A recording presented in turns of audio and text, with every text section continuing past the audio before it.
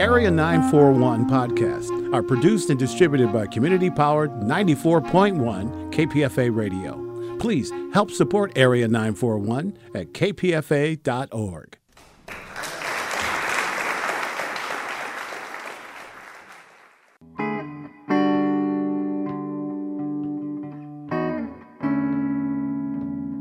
This is the Area 941 Radio Walensky podcast. I'm Richard Walensky, and we're talking about books, about theater, about film, about television, and from time to time, even about KPFA, Pacifica Radio. My guest is Roz Chast, whose latest book is called Going Into Town, A Love Letter to New York.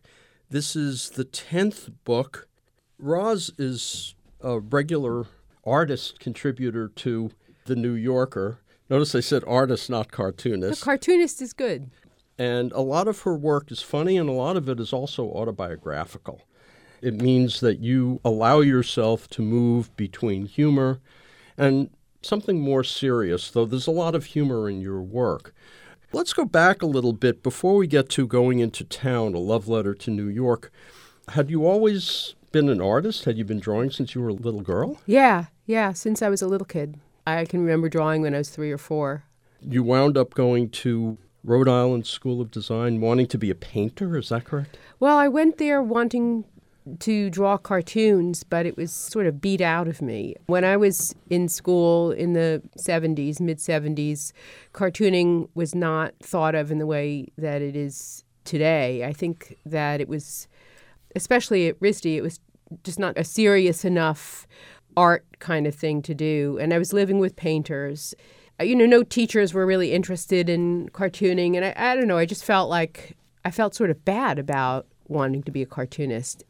When the few times where I dared to show my cartoons to teachers, they were so uninterested that eventually I sort of stopped doing them. I was living with painters, and I thought, well, okay, I'm going to try being a painter. And, I was not a very good painter, nor was I really terribly interested in being a painter. I wanted to be a cartoonist, which eventually, by my senior year, I graduated with a BFA in painting, but I was starting to draw cartoons sort of secretly. And they were mostly funny single panel? No, they were like multi-panel, but they were funny. They were like, that's what I liked. I liked drawings that made me laugh, How did you hook up with The New Yorker? It was sort of strange. I was in New York. I had graduated from school, went back to Brooklyn to live with my parents, and then moved into Manhattan. And I was starting to sell my cartoons to places like the National Lampoon and the Village Voice. I thought I really should try The New Yorker. They're not going to buy anything from me, but they use cartoons, and I am a cartoonist, and I need to sell cartoons to other places besides the Voice and the Lampoon. And my dream was to be a cartoonist for the Village Voice. I thought that's, it was Jules Feiffer and all of that. But I found out when their drop-off day was, and I dropped off a portfolio of cartoons. The drop-off day, that's when people who submit, they're not staff cartoonists. They just submit stuff over the transom pretty much. And I dropped my stuff off. I had, 60 cartoons. I just put everything I had into a portfolio and dropped it off and came back the next week expecting to pick it up and with a little rejection note. And I looked inside, and there was a note from Lee Lorenz, the art editor at the time. This was in April of 1978, to come back and see him. And I was very surprised, but I did. And he told me they were going to buy a cartoon and that I should start coming back every week, which is in some ways what I'm still doing.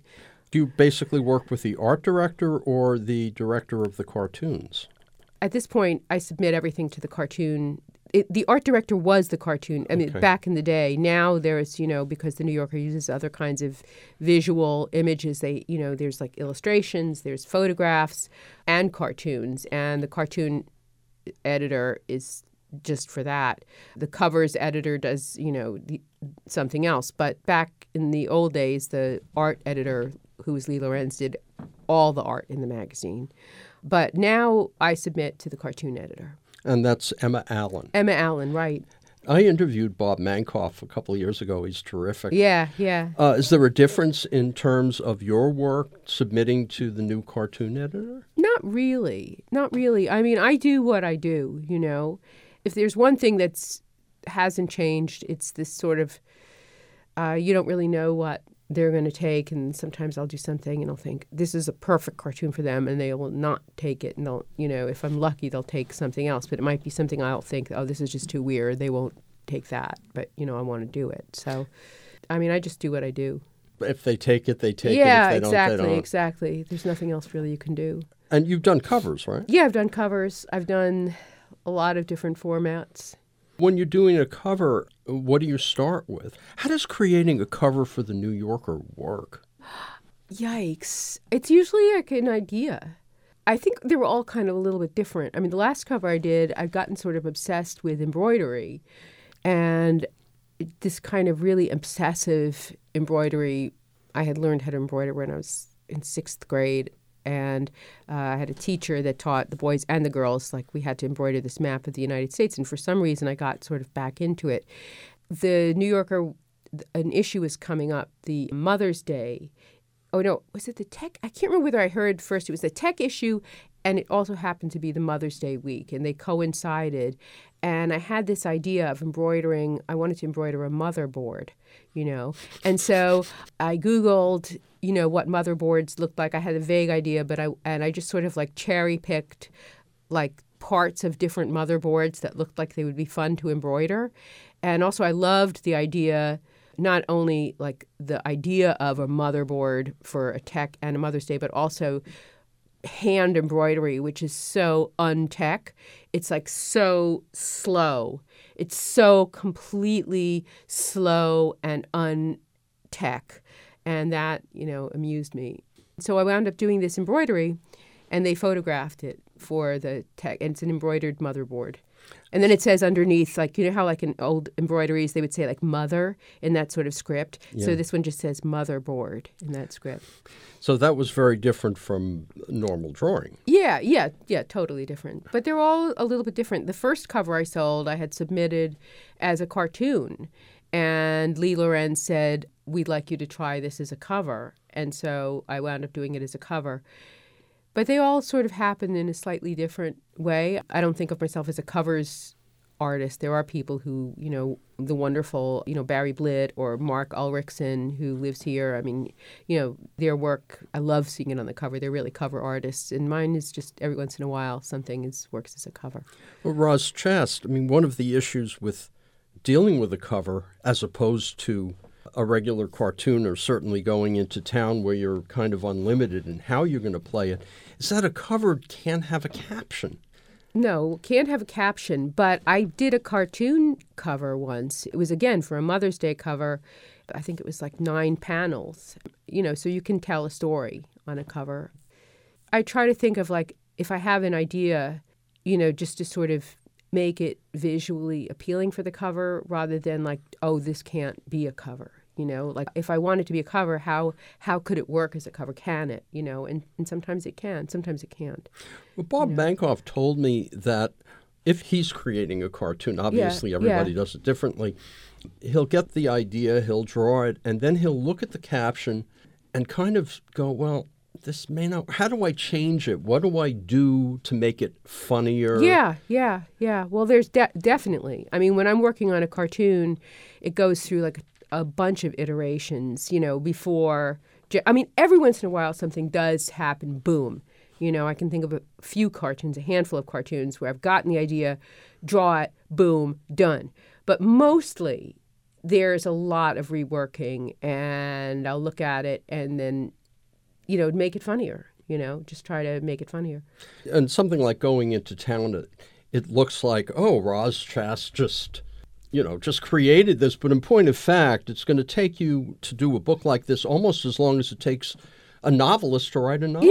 Yeah. Well, a book is a whole different animal because for me, it can't just be these separate little random bits. It has to sort of make sense as a little bit of a story. When you start out, I started out in this book and telling you like why I did it to begin with, which was based on a booklet I had made for my daughter when she went to college in New York. And we lived in a suburb about an hour and change north of Westchester. Connecticut, actually. Oh, really? Yeah, there were no property taxes or lower property taxes back Right. then, or no state tax. I can't even remember now. But anyway, it was cheaper than Westchester, which is why we moved there.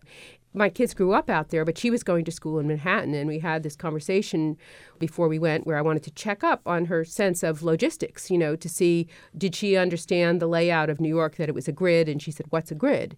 And so I drew, okay, these are the avenues, these are the streets. So if you're on 52nd Street, you want to walk to 56th Street, you walk uptown 4 blocks. And she actually asked me, what's a block?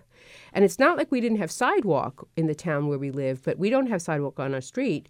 And people don't refer to blocks in the same way. Well, you were telling me that you grew up in Queens. I grew up in Brooklyn. Block was like, that's it, a block. But out where I live, where she grew up, we didn't have, people didn't talk about blocks, So I realized that I had to sort of start from the beginning. So I made her this booklet before she went off to college that had just sort of basic information in it, like this is how Manhattan is laid out. It's laid out like a grid. This is the east side. This is the west side. Fifth Avenue divides the east side from the west side. And stuff that guidebooks don't often tell you. It's like guidebooks will tell you, the attractions and where to go and where to shop and what museum to go to and what, go to, I don't know, this store or whatever. Go to the theater But they don't tell you the architecture, the underlying architecture. And I felt that because she was going to be living there, I wanted her to know this. I wanted her to know how to buy a MetroCard, how to hail a taxi. This was before Ubers and stuff like that. Just basic information. Because I loved the city so much, I wanted her to have a good time there. What year was that? About 9 years ago, yeah. So what prompted you to go back and say, hey, I'm going to take this and turn this into a cartoon book? Well, she gave it back to me after 4 years, and it was very well worn, and she said this was really helpful. And my friends used it, too, because I had scotch taped like a little subway map in there, and I sent it to my agent. I said, do you think that there's a book here? So the original incarnation of this book was going to be just a sort of expanded guide to New York. But as I was writing it, some of my, more personal feelings about the city and why I love it so much, because the book, in some ways, it could be applied to any city. Like when you fall in love with a city, I did not feel that I wanted to keep it all to myself. I mean, I wanted the same way that if I see a movie that I love or watch a show, I want to tell you about it. It's like, oh, see this is so great. But it's also about like how to enjoy a city, like the things about New York that make it so special to me. One is that it's a real walking city. Oh, yeah. That's the best thing. It's the best thing. And so I don't know San Francisco or Berkeley, so I couldn't write a book about those cities. But what I wanted to express in it was not so much like go to these are my favorite places, but sort of how to approach New York so you will find your own favorite places, and these are the tools that you might need. There's the knife story, which actually originally appeared in the New Yorker. Yeah, right. yeah. So there are little pieces that come from other cartoons. Yeah, yeah.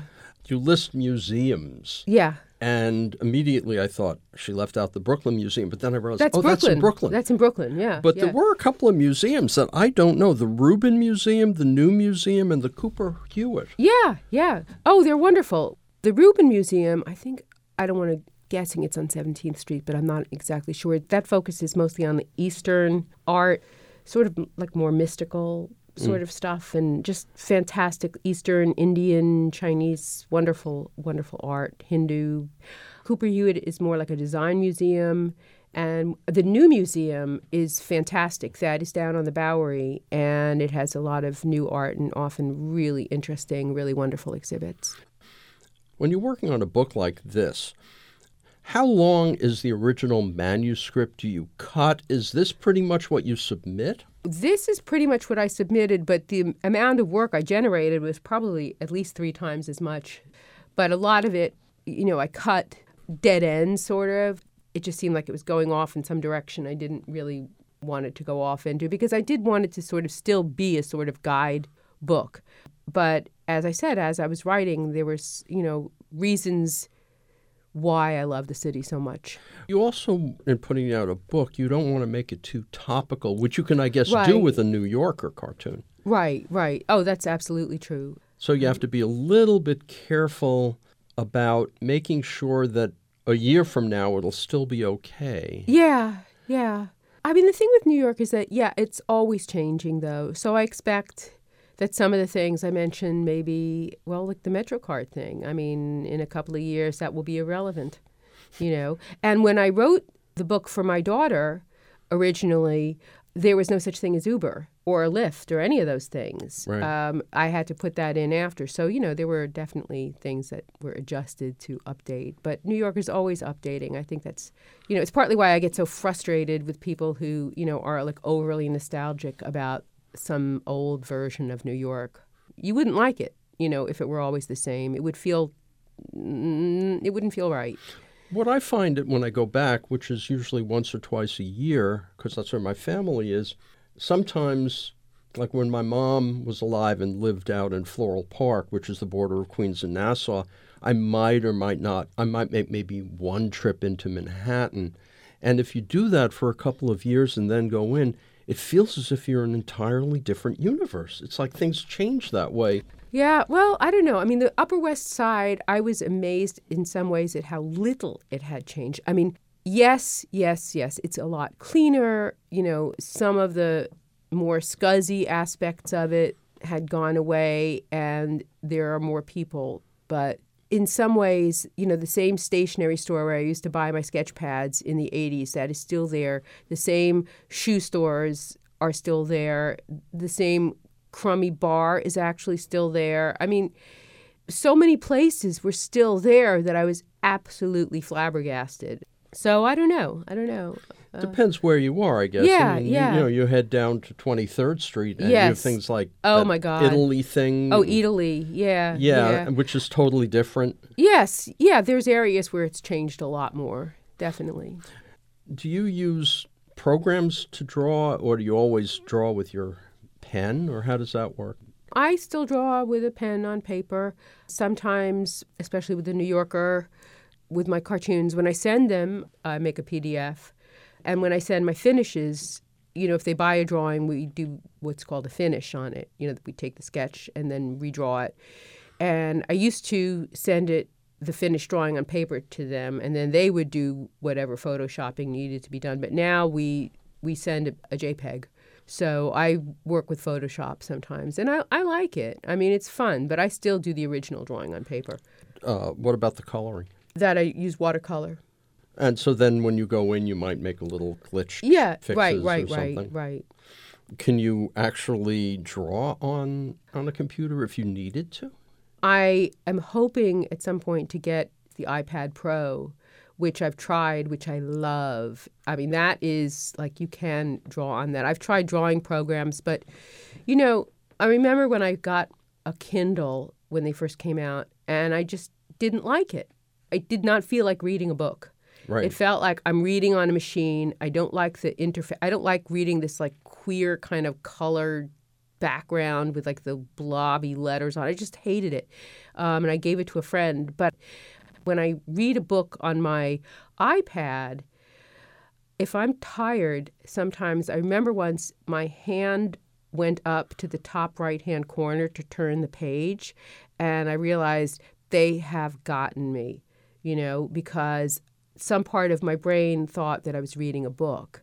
So I feel like that for me is a turning point, like when the difference between drawing on paper and drawing on something, like when I was trying out my friend's iPad Pro, that was starting to shrink, the difference between the two. And when they get close enough, then I'm there, On the other hand, when you're done with your illustration from hand, you have it. Yes, that is true. That is absolutely true. There's no more originals in that sense. A couple of questions that came up when I was thinking about my interview with Bob Mankoff. He said political humor is really dependent upon your political beliefs. Do you shy away from political humor? I mean, I don't see that much of it in your work. It's more social humor. Yeah, I've done a couple of things. I mean, recently I did, a few weeks ago, I had a cartoon. It was Trump's Africa, and Africa was an island. And there were countries like, there was, of course, Nambia. There was Nambla. There was Zamboni. There was the Belgian Congo. There was Ecuador. Narnia. So there's times where I just get so like sputtering with rage and horror that I can't help but draw something about this person. I don't like to say his name, the T person. But I don't think, for me, that rage is something, where the best cartoons, maybe buried rage, but if the rage is too close to the surface, then I don't think those are the best cartoons. Then I just, it's like screaming. But if it's sort of a little more under the surface. Do you get cartoons from dreams? Every once in a while I do, yeah. I actually did sell a cartoon, but it hasn't run yet. And it was about going to the doctor, and the doctor was very sad, and he told me that he hated to tell me, but I had BERM, B-E-R-M, and and I wound up like doing a story about it, and it was just so odd. It was just like the weirdest dream. And once I had a poem in a dream, but I didn't sell that one. And it was. I remember I woke up and I wrote it down because it was so weird, and it was about a guy named Orny L. And when he got mad, he rang a bell. And then there were two other lines I can't remember. But I've tried submitting it a couple of times. But yeah, dreams are weird. What I find, what strikes me as funny is if I read something and I read it wrong. Oh, yeah. So I guess those must play a role in some Probably. Everything, if it makes me laugh, I'll see if there's a cartoon there. Do you worry about something that makes you laugh and doesn't make anyone else laugh? That's why I have an editor. I try to kind of go with what makes me laugh, and then they make that kind of decision. Pretty much what you have to do, I guess, is just go with whatever the hell is in your mind. If it doesn't work, doesn't matter. If it's funny, that I feel like is interesting to me. If something seems funny to me, that's sort of what I do. I'll try to put that down on paper, because making somebody laugh is kind of, funny. But it's true. And sometimes something that makes me laugh doesn't make anybody else laugh at all. Have you ever thought about, say, working comedy? I like being by myself. Book tours are okay. They're good, but I think I'm a little bit of a misanthrope. Roz Chast, I'm friends with Trina Robbins, who's one of the first... Oh, yeah. Yeah, one of the first women cartoonists for Superhero. When you were first breaking in, the fact that you were a woman, how did that relate to your work? Because I know Trina had to break doors down. Yeah, it's just never been that big of a thing in my head. Maybe it's more for other people, but in my head, I think I was just really trying to think what I thought was funny and get it down on paper. And I'm not saying that to avoid the subject, but I think, I was thinking about this from when I was a little kid, and I remember being like 3 or 4 years old, and I just didn't think that much about whether I was a boy or a girl. I was just me, and I still feel that way. I still feel like I don't go around thinking, oh, I'm a woman yet again, or I'm so glad that I'm a woman, I just think more that I'm me, So I don't know. I just didn't really think about it all that much. And it was a little weird, when I went in at first. But there were so many other problems. I was younger than most people. And my stuff was so much weirder than so many other. It was a constellation of situations, of problems. So being female was only one of a whole constellation of troubles. Well, when you think about those folks that influenced you to the greatest degree, who were they? I can tell you the stuff that I love. Charles Addams was probably the first cartoonist I fell in big-time love with. Mad Magazine, the underground cartoonists like R. Crumb. And I swear to God, I have papers that I wrote when I was in 6th grade where I signed my name R. Chast. So it has nothing to do, because I've been asked, well, was that like an homage to R. Crumb? It's like, no, I swear to God, please. I don't even care if you believe me, but I've signed my name R. Chast since I was a kid. Just anything that I love probably goes into the pot. Writers, artists, cartoonists.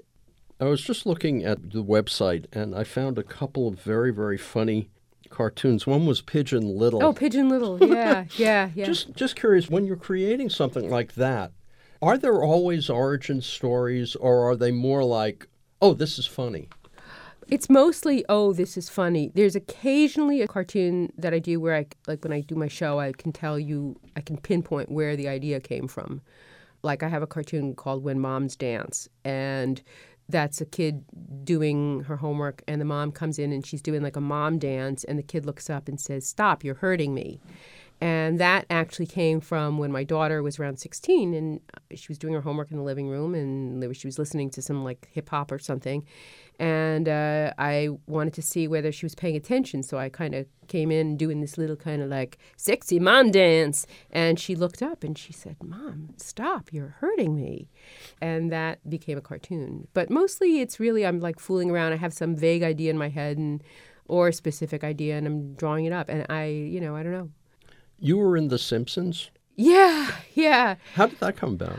They asked me to do a voice, and the script was Lisa and Marge did a comic together called Sad Girl, and then they wind up going to a comics convention, and my character was the moderator of a panel that was Alison Bechdel and Marjane Satrapi. I did get to yell at a crowd and say, "Silence!"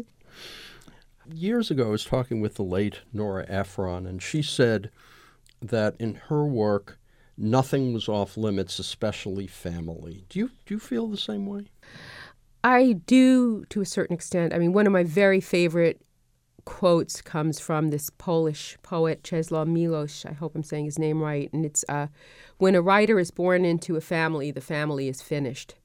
Yeah, I mean, I try not to make it super specific, especially, with my kids. If it's something specifically they said, I will ask permission, like with the remark my daughter said, maybe because they're my children. But sometimes I do think that, like, when you are a writer, that's the main thing, and then you can sort of do with that what you want. You can be like this sensitive or insensitive. You can be an asshole about it and just kind of be like really mean, or you can kind of couch it in like a million terms, but everything is on the table. Everything is material. If something is funny, I'm going to use it. What about curse words? Oh, I swear, I'm a potty mouth. The New Yorker, I think maybe I had the first use of the word bitch in a cartoon, which seems so mild now today. But I don't have any issue with curse words. I mean, I rather like them, in fact. How far in advance does a cartoon come before it runs? Oh, it varies so much. I mean, like the Trump's Africa cartoon ran a few days after he talked about Nambia. So that was, they call it an A issue, where they want it almost overnight. We're buying this, could you draw it and then send us a JPEG of it? Boom, done. But sometimes there might be something that's in the bank for years. I have cartoons that they bought like 10 years ago. That haven't run yet. Yeah. So it varies. The Trump one, you just contacted them and said, I have this idea? The way it works is there's like about 40 artists under contract, and we submit a group of cartoons every week. For some reason, it's called The Batch. And so all of us, we submit this group of sketches. And at this point, it's all people send them in, over email. If they want one, then they let you know, usually by the end of the week, or in the case of that, where they wanted it right away so they could put it in the next week's issue, I found out like the next day. So, what would happen, or has it happened, that someone like Bob Mankoff or Emma Allen wants to edit something to make it funnier? Do they come back to you and say, well, can you redo this like that? That's happened to me one time. I mean, in all the years I've been there. It's usually more like yes or no. If it's a no, it's a no. If it's a yeah, yes. And then you have a chance to rework it. I mean, that's the thing. I resubmit. Everybody does. It's not a big secret anymore. No, it's that's part of the whole thing, because it is this weekly thing. And sometimes, they might not be in the mood to see a cartoon about a toaster, or maybe they already bought a toaster cartoon from somebody that week. But, you can take it home, and then like in another 6 months or something, maybe you'll look at it and you'll see a way to make it funnier. I do that all the time. You did a very serious one about your parents. Was that different from creating these others? That was a different sort of project. Do you feel yourself falling more into memoir these days then? I like the book form. I don't know if I'll do... I don't know. I know the book I'm working on now will be sort of memoirish and also sort of not memoirish. But I do like the book form. It's different from doing like a cartoon. You get an idea, you draw it, hopefully they buy it, they publish it, it's done, it's over. And a book is more of a long-term sort of thing, and it's harder in a lot of ways because you do, at least for me, there's a lot of, I have to follow something, a path sometimes, which seems like a good idea at the time, and then I realize, dead end, and then it's like all that work is like for nothing. But eventually with the book, you'll come to a conclusion. Hopefully. Well, I've only written 2 sort of book-length things. They take a while, my parents' book came out in 2014. This came out in this year, 2017. And, who knows when the next one will come out. They take a while. And you have pretty much at least 1 or 2 cartoons in pretty much every New Yorker these days. It goes on streaks. That's the way it is. I'll appear every week for like 5 weeks, and then, 4 weeks go by and I'm not in it and I don't know what's wrong, and then I'll start appearing again. That's the way it's always been. So you don't really know until it comes into your hands if you're there. Right. And even when they say we need it right away for an A-issue thing, sometimes at the last minute something else happens and then it's not there. So, yeah, I don't really know. But you're going to eventually have something in there. I don't know that. No. I'm always, not that secure of a person. Well, Roz Chast, before we run out of time, one final question. Are there any other projects beside the next book and just doing the cartoons that you have coming up? I always have like a lot of projects. I'm working right now with a friend of mine. We both recently picked up the ukulele. So we're like heavily involved with ukulele doings right now and hoping to do some sort of thing with that. In fact, we did a New Yorker podcast about our completely fictitious ukulele band back in the 60s when we were supposed to play at Woodstock, but we missed our slot because her mother called. And by the time she got off the phone, we missed our slot. That was it. But then, we went back on the road. But that was complicated because I didn't know how to drive, and, I had to take a lot of, Valium, and that was not good. And then we were in rehab, and, just this totally ridiculous backstory. So we're working on that. But the ukulele is definitely taking up a lot of my time. Just as searching for, matchbooks. Oh, yeah, the Japanese matchbooks phase. I still do that. It's so much fun. Especially because I don't have to own them. It's just images, And when you have collections of something that they don't even exist in reality, that's like the best kind of collection to have. You don't have to dust them, and your kids won't have to throw them away. To listen to more of these interviews, go to my website, bookwaves.com, or find the Bookwaves and Arts Waves podcasts at kpfa.org. Or you can subscribe to both podcasts via iTunes. Until next time, I'm Richard Wolinsky on the Area 941 Radio Wolinsky podcast.